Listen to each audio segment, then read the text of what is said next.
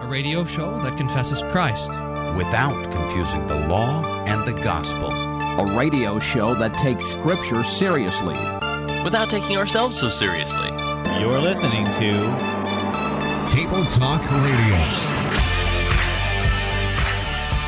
I like how he ran in the room thinking that you accidentally articulated baptism incorrectly. Like, wait a minute, you're mistaken. He said, you sound like a heretic. Right, yeah. It wasn't like, boy, they must be playing a game where they're articulating someone else's belief. It was, I think Pastor Wolfmiller is off his rocker. I'm a little bit disturbed that you think that I would actually teach that about baptism, Pastor Fleming. And it's so deserved to be crunched. I mean, mega crunch. So, you guys would put Mega the mega crunch on the song. That would be awesome. Keep preaching the word, pastors. Keep it mediocre and hilarious. Flying by the seat of our pants. This is Table Talk Radio. Speaking of flying, I just found this news headline that says the widow of an Illinois man attacked by a swan files wrongful death lawsuit. There's a lot of weird stuff in the news. I wonder what fits the legal definition of wrongful death. She's suing because the company should have known that swans are dangerous animals. You know that the symbol, the ambolic symbol, is that a word? The animal symbol for Luther is the swan. So you see those swans all over Germany. And they're dangerous? I suppose. I could drown if you're kayaking next to a territorial swan. So we're going to do a little 10 Commandments in the news today. We're going to do a little don't forget the stanzas to your Advent hymns. Give you a little bit of I gave you a category to work with. I mean, if you don't get this, I'll be very disappointed. Okay. But first, buzzwords. Yeah, okay. I got a buzzword for you, and mine is Advent. Is that yours? Did I take yours? No. It's too predictable. Advent. We're going to do Advent. You said hymns? I'm not hymns I'm not extremely predictable like you are. But go ahead. Advent means coming. We talk about the coming of Jesus, especially in the season of Advent, which is the 4 Sundays before Christmas. In fact, Advent starts on the Sunday closest to St. Andrew's Day. It's November 29th or something. And we talk about how Jesus came in the flesh, how he continues to come in his word and sacrament, and how he will come again in glory to judge the quick and the dead. And so that season of the church year, a beautiful season, which we're in now, if you're listening to when we're recording, is Advent. So there you go. Advent. All right, my theological buzzword for you is impute. To charge something to the account of another, this definition says, so that the righteousness of Christ is imputed to us. That is to say that it is not righteousness that we ourselves have earned or gained. It is not ours, but it is given, it is bestowed, it is credited to our account for the sake of Christ. So this is what Romans 5 says. Therefore, just as through one man sin entered the world, and death through sin, so death spread to all men because all sinned. For until the law, sin was in the world, but sin is not imputed where there is no law. And you go down a little bit to verse 15. It says this, but the free gift is not like the transgression. For by the transgression of the one, the many died. Much more did the grace of God and the gift by the grace of the one man, Jesus Christ, abound to the many. So we are sinners by what we do and by what we have left undone, but we are righteous because of the gift and grace of Jesus Christ. I bet you I can get that word impute somewhere in the conversation. All right, let's see if you can. So we're going to do a little 10 Commandments in the news. And so, Pastor, this is where I read an article, and you tell me about which of the commandments is dealt with here. A lot going on in the news recently, so let's take a crack at it then, shall we? Sure thing. Yep. All right, first article, Harvey Weinstein is... 6th commandment. Okay. Election results, Roy Moore is not... 6th commandment. Oh. Okay. Billy Bush says that the Donald Trump tape is in fact... 6th commandment. Okay, here's another one. Matt Lauer says for NBC... 6th commandment. Okay. Here's one that ought to be safe. Former President George W. Bush. Or no, that's not George W. Bush. What's his name? George H.W. Bush? Oh, yeah, I'm trying again. Former President George H.W. Bush recently accused in a... Sixth Commandment. All right. There's got to be one. I didn't know that one. Oh, really? That's a funny one. I know. I'll go to the entertainment industry. I'll be safe in the entertainment industry. Yeah, I'm sure. House of Cards Netflix show is rewriting the script without Sixth Commandment. All right. Resignation from Al Franken recently comes Sixth Commandment. I give up. Let's play a different game. Sixth Commandment, Sixth Commandment, Sixth Commandment. The Sixth Commandment doesn't sound like such a bad idea anymore, does it? It is something. I mean, I think that there's a notion here that everybody's been saying you Christians and being so prude and saying that we should only enjoy the gift of sex in the context of marriage. You guys don't know what you're talking about. We can enjoy it however we want, except not. Because everybody screams when there's sexual misconduct, but on the one hand you're saying, hey, go have fun. On the other hand, but not there. I mean, that's too far. Yeah, there's no rules, which means, so you got two things that happen. When you try to destroy the rules, it's like Calvin Ball. Remember Calvin Ball, the game where Calvin and Hobbes played a game, and Calvin would constantly make up the rules. So there's no rules, which means rules are everywhere. It's the revenge of conscience. If you try to have no rules at all, what you do is you make everyone their own self-appointed legalist. But apparently we didn't realize that until 5 minutes ago. and now everybody is losing the game. The whole world is on fire. And chastity again is starting to sound like a pretty good idea. Look, we've been since the 60s, been sowing the seeds of this whirlwind, and now it's whirlwinding. It's whirlwinding down. Yeah. Yep. It's it's just a disaster, an absolute disaster. So and we'll see. I think still, if we might just be in the beginning stages of this. Who knows if there'll be anybody left? If there'll be anybody in Hollywood, anybody in Washington, D.C., anybody in New York and the major news networks. All these kind of major centers of cultural power, which is kind of nice to remember that, we have been in some ways fighting against all these forces for years and years. And then the Lord says, nah, I'm done with you. But the only thing that's keeping the resemblance of morality around is political opponents. So that, so here are all these allegations coming out about Roy Moore, and who knows if he did or not. But, nearly got reelected, or not reelected. He nearly got elected, right? The voters in Alabama did one of two things. Either said we don't believe the allegations, I think because of a general mistrust of the media, or reasoned that we'd rather have someone who has the sexual allegations versus someone who would be pro-abortion. Right. So the lesser of evils is, that's still not as bad as killing babies. I know. But I know. The point is though that if we didn't have political opponents, it'd just be all morality would be gone. There wouldn't be people to say, hey, you shouldn't be doing that, because otherwise, because sexual promiscuity is so pervasive, it gets to the point where we're like, everybody else is doing it. If you don't know what I mean, assert that before you get married, you're gonna not live together, and see how your coworkers respond to that one.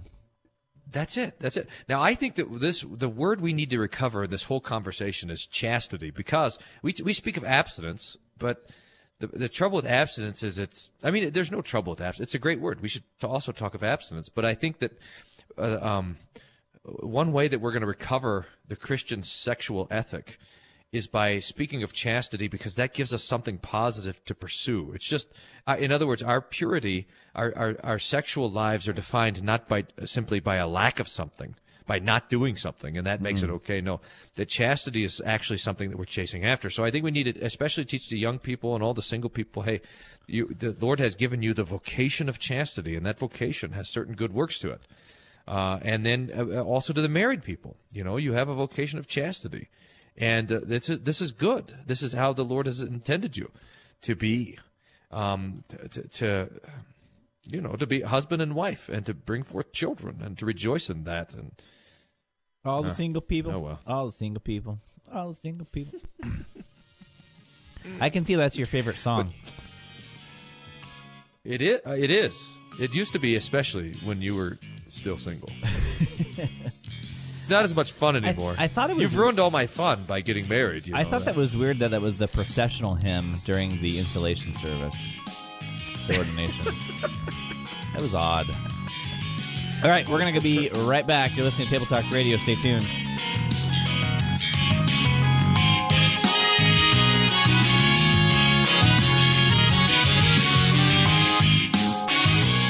Podcasting before it was cool. You're listening to Table Talk Radio. The daily Bible meditation blog is at rightlydividedbible.wordpress.com, where 3 chapters of the Bible are considered each day. Check it out.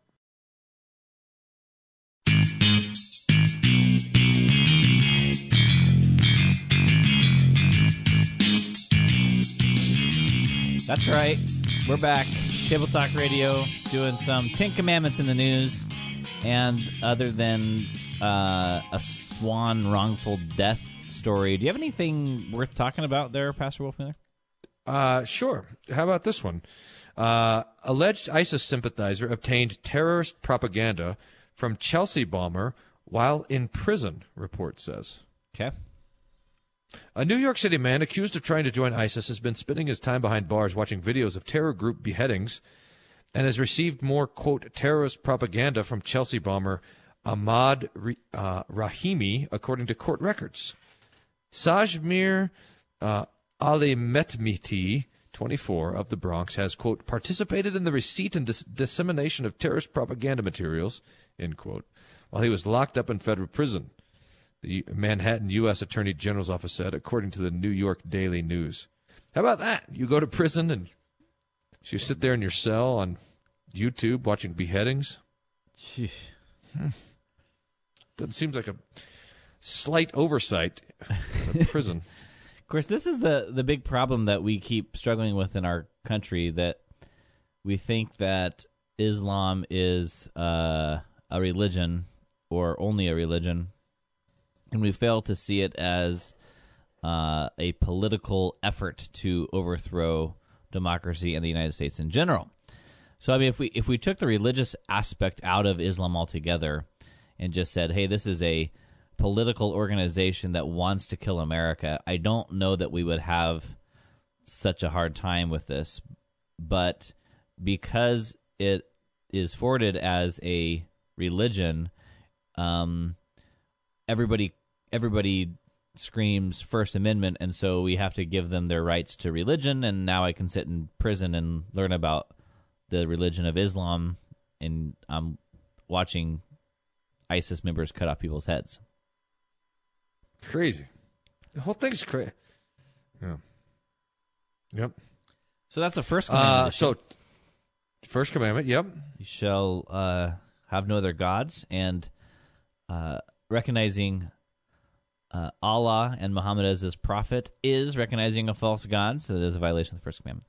That would also then be a violation of the second commandment, because as soon as you say someone is God or someone is God's prophet and you're lying, then you're breaking the second commandment. And that may then connect to the third commandment as well, insofar as the third commandment deals with the hearing of the word of God, and the Quran is not the word of God. Is that a stretch? Or is third commandment nope. there? Okay. It is not, in fact, false doctrine. So I think just any false doctrine, third commandment stuff. So yeah, true, I think that's true. great. And then we're also dealing here with the fourth commandment, and this is going to be the question of authority, and probably the question we ought to look at a little more carefully, that when a person is incarcerated, what do the authorities over that inmate restrict in light of material, literature, media? What should an inmate be restricted of? And I think propaganda that would further terrorism might be a good place to start on restrictions. You hate freedom. Of course, the beheadings and all of this would be a fifth commandment issue. I think finally we found an news story that doesn't deal with the sixth commandment. Yeah, that's amazing. That's like the one commandment not included in here. It's like a game. Find the news story that is not about the sixth commandment. Seventh commandment. I bet if you dig, but I've already gone on to the next one article. Eighth commandment. Eighth commandment is in the court system, so that you would bear witness. So that's there. I don't know about 9th and 10th. Being happy in jail. That's a stretch. Now, let's say you came across, we want to do apologetics. So how would that go? Who would you come across to have a conversation about this? Let's say an imam? Let's say you were in prison next to this guy. You were in the cell next to him. Wrongfully accused of... What are you in for? Sure. I was like, hey, what are you watching? That's right. Yeah, what are you doing here? I didn't want to bake this cake for these guys. What are you here for? So let's say you refuse to bake a cake, and so you're in jail next to this guy. And how would you start the conversation? What are you watching? Okay. Hey, can I watch too? Is that real life, or is that real blood?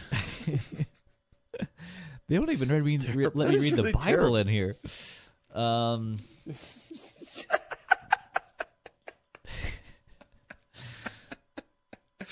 How'd you smuggle that Islamist propaganda in here? Oh, they let you look at it in the library? Looking for a Gospel of John. They're going to have someone smuggle it to me in a cake. Well, good golly. I think that the first place to start is with the fifth commandment. I mean, this is... I'm trying to think if this is true. I think this is true. I think the fifth commandment is the most obvious commandment of the 10 commandments. And that is to say that it might take some convincing to tell people that they shouldn't use the Lord's name in vain. You know, some people just might not care.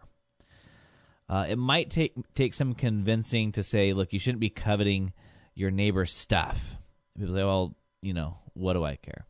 But hopefully, at some level or another, everyone can universally agree that it is wrong to end another person's life, or at least in some circumstance it is. I mean, there are people who say, look, it's fine to kill the unborn because they're not humans. But that same person wouldn't, just shoot a person in cold blood. So there are certain circumstances which it would be universally understood that it is wrong to end a person's life. So the question is, what ideology is getting in the way or erasing the notion of the fifth commandment? So, in the previous example, it's the idea that giving up my life or giving up my job or giving up my financial situation for the sake of a child entering this world is more important than the life of the unborn. So that's the rationalization. So what rationalization is giving me permission to ignore or violate the fifth commandment? In this case, it's the cause for Allah. It's jihad. And is this what God would really have us do? Is the teaching of the Quran actually purporting the truth about God? I think hoping to appeal to the fifth commandment would be a place to start. I think another place you want to go with it, though, is I think, understanding who is Jesus. What does the Quran say about Jesus? What do these New Testament historical documents say about Jesus?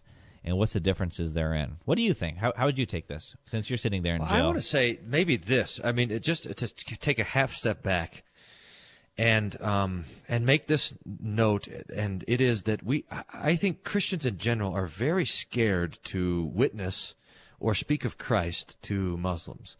And we should not be. The devil wants us to be afraid. We should not be afraid. So when we were in Germany this summer, we worshiped at a couple of churches where a third of the members were ex-Muslims who are now Christian. They were baptized and believe in Jesus and so forth. And in fact, the Muslims, the Lord Jesus died for them also, and desires for them to know his kindness and his peace. And so I think the conversation about law and gospel and about the death and resurrection of Jesus is always suitable.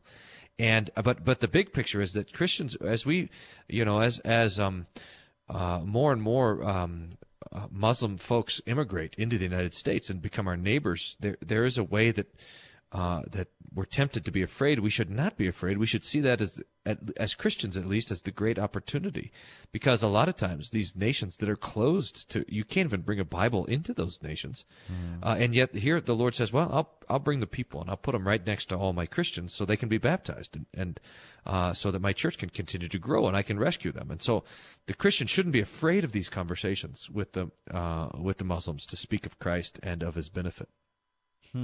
Yes, indeed. What else do you have to say about this? I got another story. You want another one? All right. I'm interested to hear what you think about this. Okay. Lost in translation, Pope ponders an update to the Lord's Prayer. Dateline Rome. It's been a question of theological debate and liturgical interpretation for years, and now Pope Francis has joined the discussion. Does the Lord's Prayer, Christendom's resident petition to the Almighty, need an update? In a new television interview, Pope Francis said the common rendering of one line in the prayer, "Lead us not into temptation," was not, quote, a good translation, end quote, from the ancient texts. "Do not let us fall into temptation," he suggested, might be better, because God does not lead people into temptation. Satan does. A father doesn't do that, the Pope said. He helps you get up the right way. What induces into temptation is Satan. In essence, the Pope said, the prayer from the book of Matthew is asking God, quote, "When Satan leads us into temptation, you, please, give me a hand." Interesting. So now he's the Pope. So does he just get to slam his hand down on the desk and it is so, or how does that work? I don't know I don't know what the canon law says for the process of changing the Scripture. All right. Well, we're going to take. So we may have to look into the details, if it just is a yes or no vote, or if the Pope can just decree it. I'm not 100% sure. I was just curious. Not probably relevant to Ten Commandments of the News. But now we need to take a break. Oh, I think it is very relevant, though. Well, okay. That's true. It could be relevant. All right, we'll be right back. Very possibly relevant. Perhaps. Very possibly. White maybe. White maybe.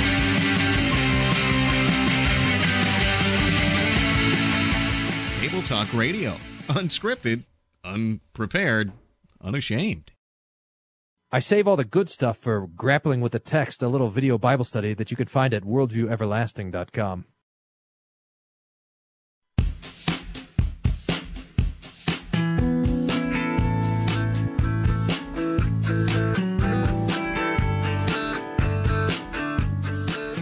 Welcome back to Table Talk Radio. We're going to do a little Don't Forget the Stanzas to Your Advent Hymns. But first, Pastor Wolfmuller read an article about the Pope Francis, wanting to change the prayer that everybody knows. What do you want to change it to again? In English, lead us Latin, not into temptation was not a good translation. Do not let us fall into temptation, he suggested. Might be better. Do not let us fall. Okay. Now, there is an element of truth to the point that he's saying, and that is that God doesn't lead us into temptation. In fact, we said this in the Catechism, right? And this is also from James chapter 1, where James is making the distinction between testing and tempting, although that's how we understand it in the English, but there is a difference, right? And that God tempts no one, as we say in the Catechism. So that's there is an element of truth to that. But the problem is that what happens when Pope Francis changes the Lord's Prayer, because we still have to deal with what our Lord gave us, right? I mean, this is even if you don't like it, you still have to have what Jesus gave you. And right. The Greek here is a word to lead or to bring. So I think the better way to approach this would be to teach what the wholeness of the Bible says and how we understand this, rather than to change the words of Scripture to fit an understanding. I'd say. I mean, that's pretty. It's pretty amazing. It's like, you know, if you're going to change something, like I wouldn't come over to your house and start changing the wallpaper. You'd be like, hey, that's not your house. If you want to tear down wallpaper, go for it. We had to just get rid of a bunch of. It was awful. Whoever invented wallpaper, not a big fan of you. Yeah. So this is but you know, hey, Pope, it's not the Pope's prayer. It's even called the Lord's Prayer. So let's let the Lord decide what we should pray. I think there's a good idea that you would just, you know, instead of saying we're going to pray the Our Father, we're going to pray the Our Francis. The Our Francis.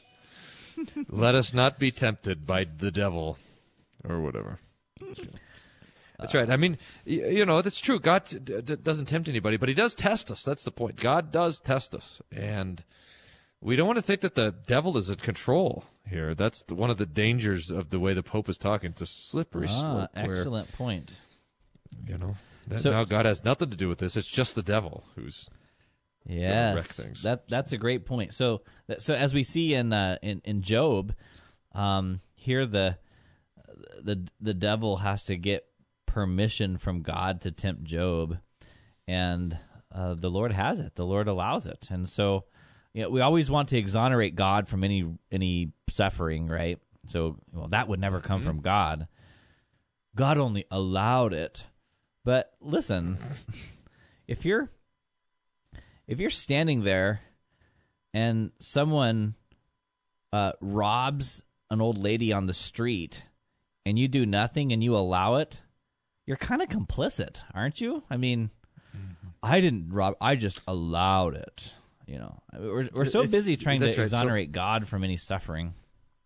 That's right. If an evil comes on the city, did not the Lord bring evil on the city? This is how the prophets preach. Now, we want to be clear that God is not the source of evil, the author of evil, but the Lord is able to use all these things that are against his will to do his will.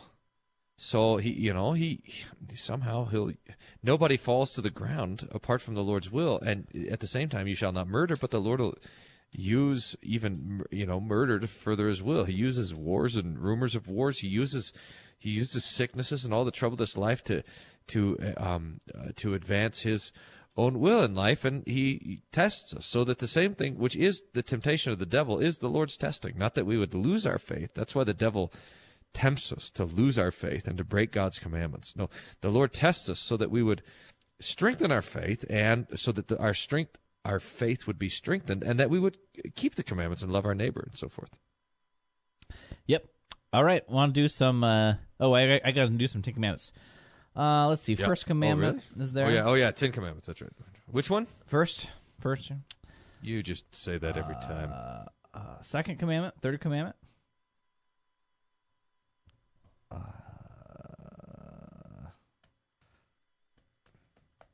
The biggies are second and third, right? So that we would have the Lord's word as he would give it to us. And that Pope Francis ought to be content with the word that he's been given. So the 9th and 10th commandment. There's discontentment with God's word. Oh, man. How do you talk to your friends about this? Let's see.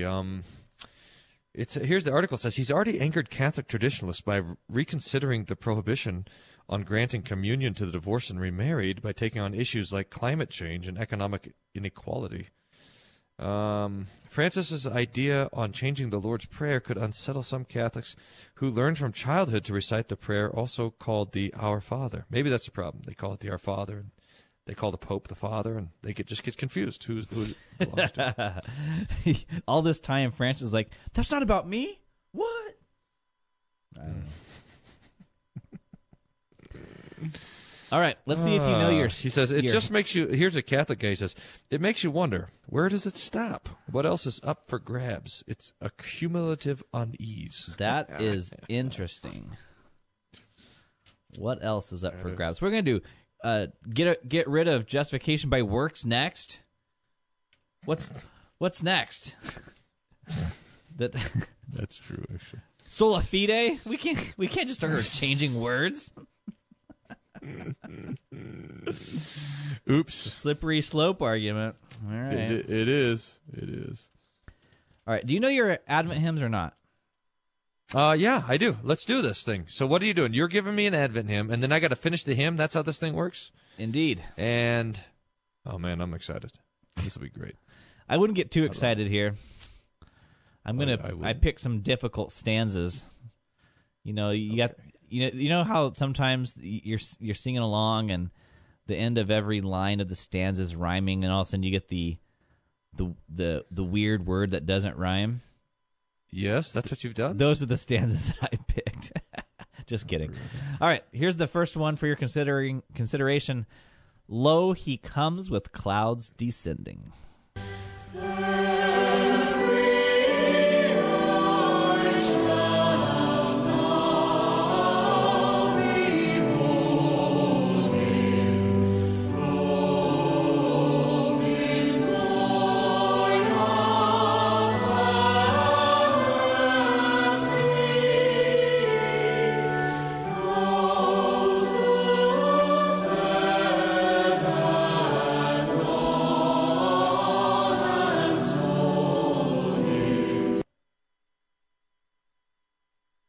I couldn't understand what they were saying. Oh, okay. I'll give it to you. So a thousand eyes shall behold him, robed in glorious majesty.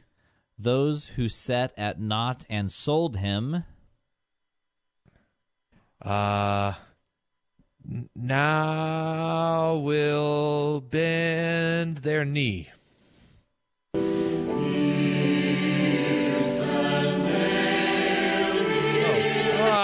Sorry, I stopped in the middle. There's another page.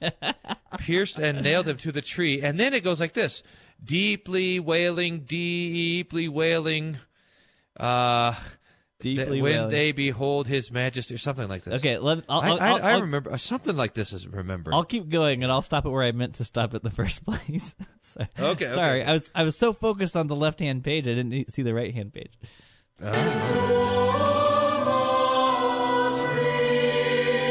Test.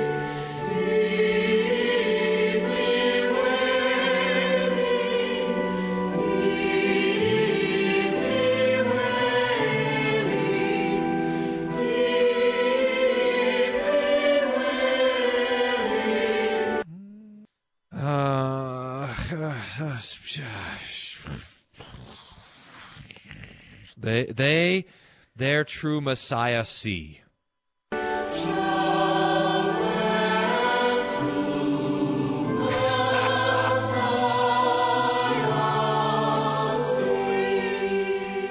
Man, that was really close. That was really close. The correct answer was, shall their true Messiah see. What did I say? Their true Messiah. You forgot the shall. That shall is important. So no points for you. Dang. Oh, now I feel I'd hate to bad. be in your confirmation class, miss one word. Start over. That's right. Okay, I'm starting to feel bad. I'll give you 12 points. Oh, right. Now, that's pretty good. It's 12 more than you have. Let me read the stanza. I'll give you. I'll tell you what. Let's hit a break because we've got about 12 seconds left before a break, and then I'll have you comment on this stanza when we get back. We'll continue playing Name the Stanzas to your Advent hymns, everyone's favorite game. If you want to chime in any comments or questions about our show, if it's a complaint, send it to prbw@tabletalkradio.org. If it's a compliment, that's my... Evan@tabletalkradio.org. I'll take the compliments. You handle the complaints. Or you can just give us a call, 1-800-385-SOLA. 1-800-385-7652 is the toll-free Table Talk Radio response line. We'll be right back. You're listening to Table Talk Radio.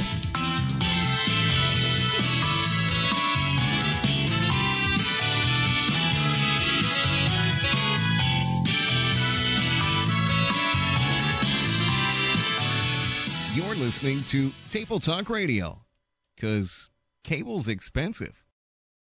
I'm reading Luther's sermons from the House Postil every week. You can find it at www.hope-aurora.org. Click on the Luther Sermon Podcast.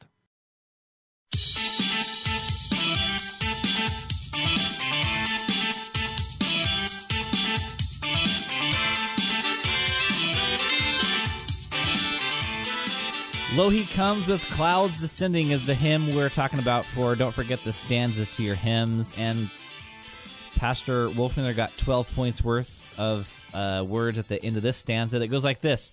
Every eye shall now behold him, robed in glorious majesty. Those who set at naught and sold him, pierced and nailed him to the tree. Deeply wailing, deeply wailing, deeply wailing, shall their true Messiah see. Mm-hmm. Man, oh man. What a stunning hymn. This is great. What are we supposed to say about it? If we like it? Something. Or not? If we approve of it? You can say if contemporary, it's or traditional. I think it's as a new hymn, isn't it? When does this hymn come from? 1805 or something? Is it older than that? Are you submitting your final answer? Yeah, 1805. That's my guess. Which would be contemporary, right? 1750 is the cutoff? Yeah, yep. You are probably incorrect. Well, that's not anything new. Let's see if I can have a more precise date on this one. Whew, I don't know. Okay. So I just happened to have pulled this page up, and it says it was republished and altered by Charles Wesley in 1758. So if that is correct, if we're going by the that makes it that makes it a contemporary hymn, and that makes me right. Yeah. 1758. Now, interesting thing about this, you think he republished something older than 8 years, but I don't. I think Wesley was working with the new stuff. Wesley was in what church tradition before he became a Methodist? He invented Methodism, didn't he? Yeah, that was a joke. But what was he? What was he before that? He was Anglican. Yeah, Episcopalian. Okay. So read this. Church of England. This is what we have in our hymnal. Lo, he comes with clouds descending, once for every sinner slain. Thousand saints attending, swell in triumph of his train. But this is what it reads otherwise. If you looked up on the internet, it says, "Lo, he comes with clouds descending, once for favored sinners slain." Really? Wow. The little Lutheran. That's the limited atonement switcheroo. version. You got to look up the limited atonement version of these hymns. If you're Reformed, you got once for favored sinners, once for elect sinners. Just take out the sinner part; it doesn't matter. Just for once for the favored slain. Yep. All right. What a mess. You got 12 points so far. You ready for another one? Wait, don't I get points for guessing that it's contemporary? Oh yeah. I'll give you 100 points. 112 points you have. Dang. What am I going to do with all these points? I haven't had this many points in a long time. All right, I'm ready for the next one. Okay. Double or nothing. Really? Okay. Oh, yeah, I'm confident in my Advent hymn stanza knowledge. All right. Seems like I should have another one here somewhere. Okay. Good idea. Any other thoughts about that one? All right, here we go.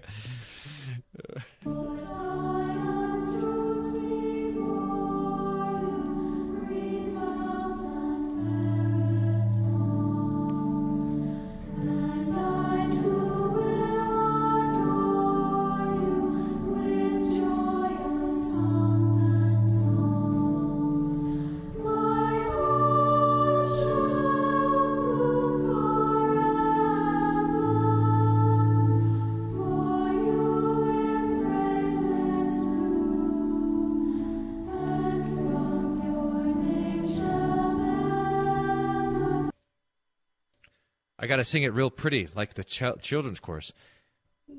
I can't get that high. I was going to say. Withhold the honor due. Did you get that? Withhold the honor due. That's. Yeah, baby. Oh, Lord, how shall I meet thee? Paul Gerhardt, the greatest of all the Advent hymns. Why don't we do a few more stanzas of that guy? All right, that's the one. hymn that has this great love caused thy incarnation. Love brought thee down to thee. Thy thirst for my salvation procured my liberty. That one. Right, and then this one. Hold on, let me read these two. You want to put one? These two go together. I don't have the music, but I lay in fetters groaning. You came to set me free. I stood my shame bemoaning. You came to honor me. A glorious crown you give me, a treasure safe on high, that will not fail or leave me as earthly riches fly.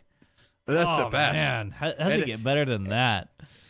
This also has, you shall not toil and anguish and labor day and night, how you can draw him near you by your own might. He comes all willing, drawn by his love alone. Oh, love, something else. It's great. So, you don't have to figure out how to get Jesus down. Look, he comes. He wants to come down here and rescue you. Oh, the whole hymn is fantastic. We were singing that hymn on Sunday. Nice. And I thought to myself, forget the sermon I wrote. I'm just going to read this hymn again. You got it. Yeah. It's the best. Oh, man.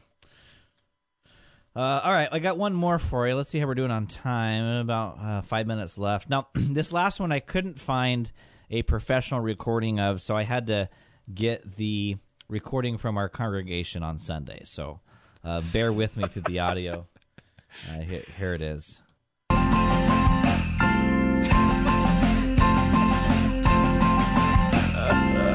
comes the captives to release in Satan's prison hell. The gates of brass before him burst, and iron fetters yield. Hey, you got a pretty good soloist there. Hey, good job. Hey. Yeah, that's the praise band at Faith Lutheran Church. After the quilters get done, they usually rock it. So that's what we do at our church. Who is that is playing? It's Kone. I believe they're a band from the Wisconsin Evangelical Lutheran Synod, but I Koine, like common. Yeah, like Koine. Koine Greek, so to speak. So they've got a lot of hymns on that are kind of put to totally rockin' awesome music. The Christmas album, best of album, reunion tour album, live album. You got it right though. Yeah, man. Did I ever? I got the last 3 right. In fact, I got all 3 right. I wouldn't say the first one was right. Victory. Right-ish. I mean, that's amazing. He comes the prisoners to release, in Satan's bondage held. The gates of brass before him burst. The iron fetters yield. This has this old psalm, the Ascension Psalms. Lift up your heads, you mighty gates. Behold, the King of Glory comes. This is the idea of Jesus when he's breaking things down. He's breaking these barriers down. He breaks the barrier between God and man, between creator and creation, between death and life, between he breaks the gates of hell. He throws open the doors to heaven so we can get there. The open door of the grave is busted by Jesus. He is the one who, like Revelation says, he opens and nobody shuts. And he shuts and nobody opens. So Jesus is opening and closing all these great doors, and that hymn gets at that. Whew, man, look at this one. He comes the broken heart to bind, the bleeding soul to cure, and with the treasure of his grace to enrich the humble poor. Enrich the humble poor. That's great. Oh, good stuff. That's great. I don't know if the jingle bells add to the tenor of the hymn, Oh, that was me. That was me on the what do they call that? Tambourine? Yeah, the tambourine.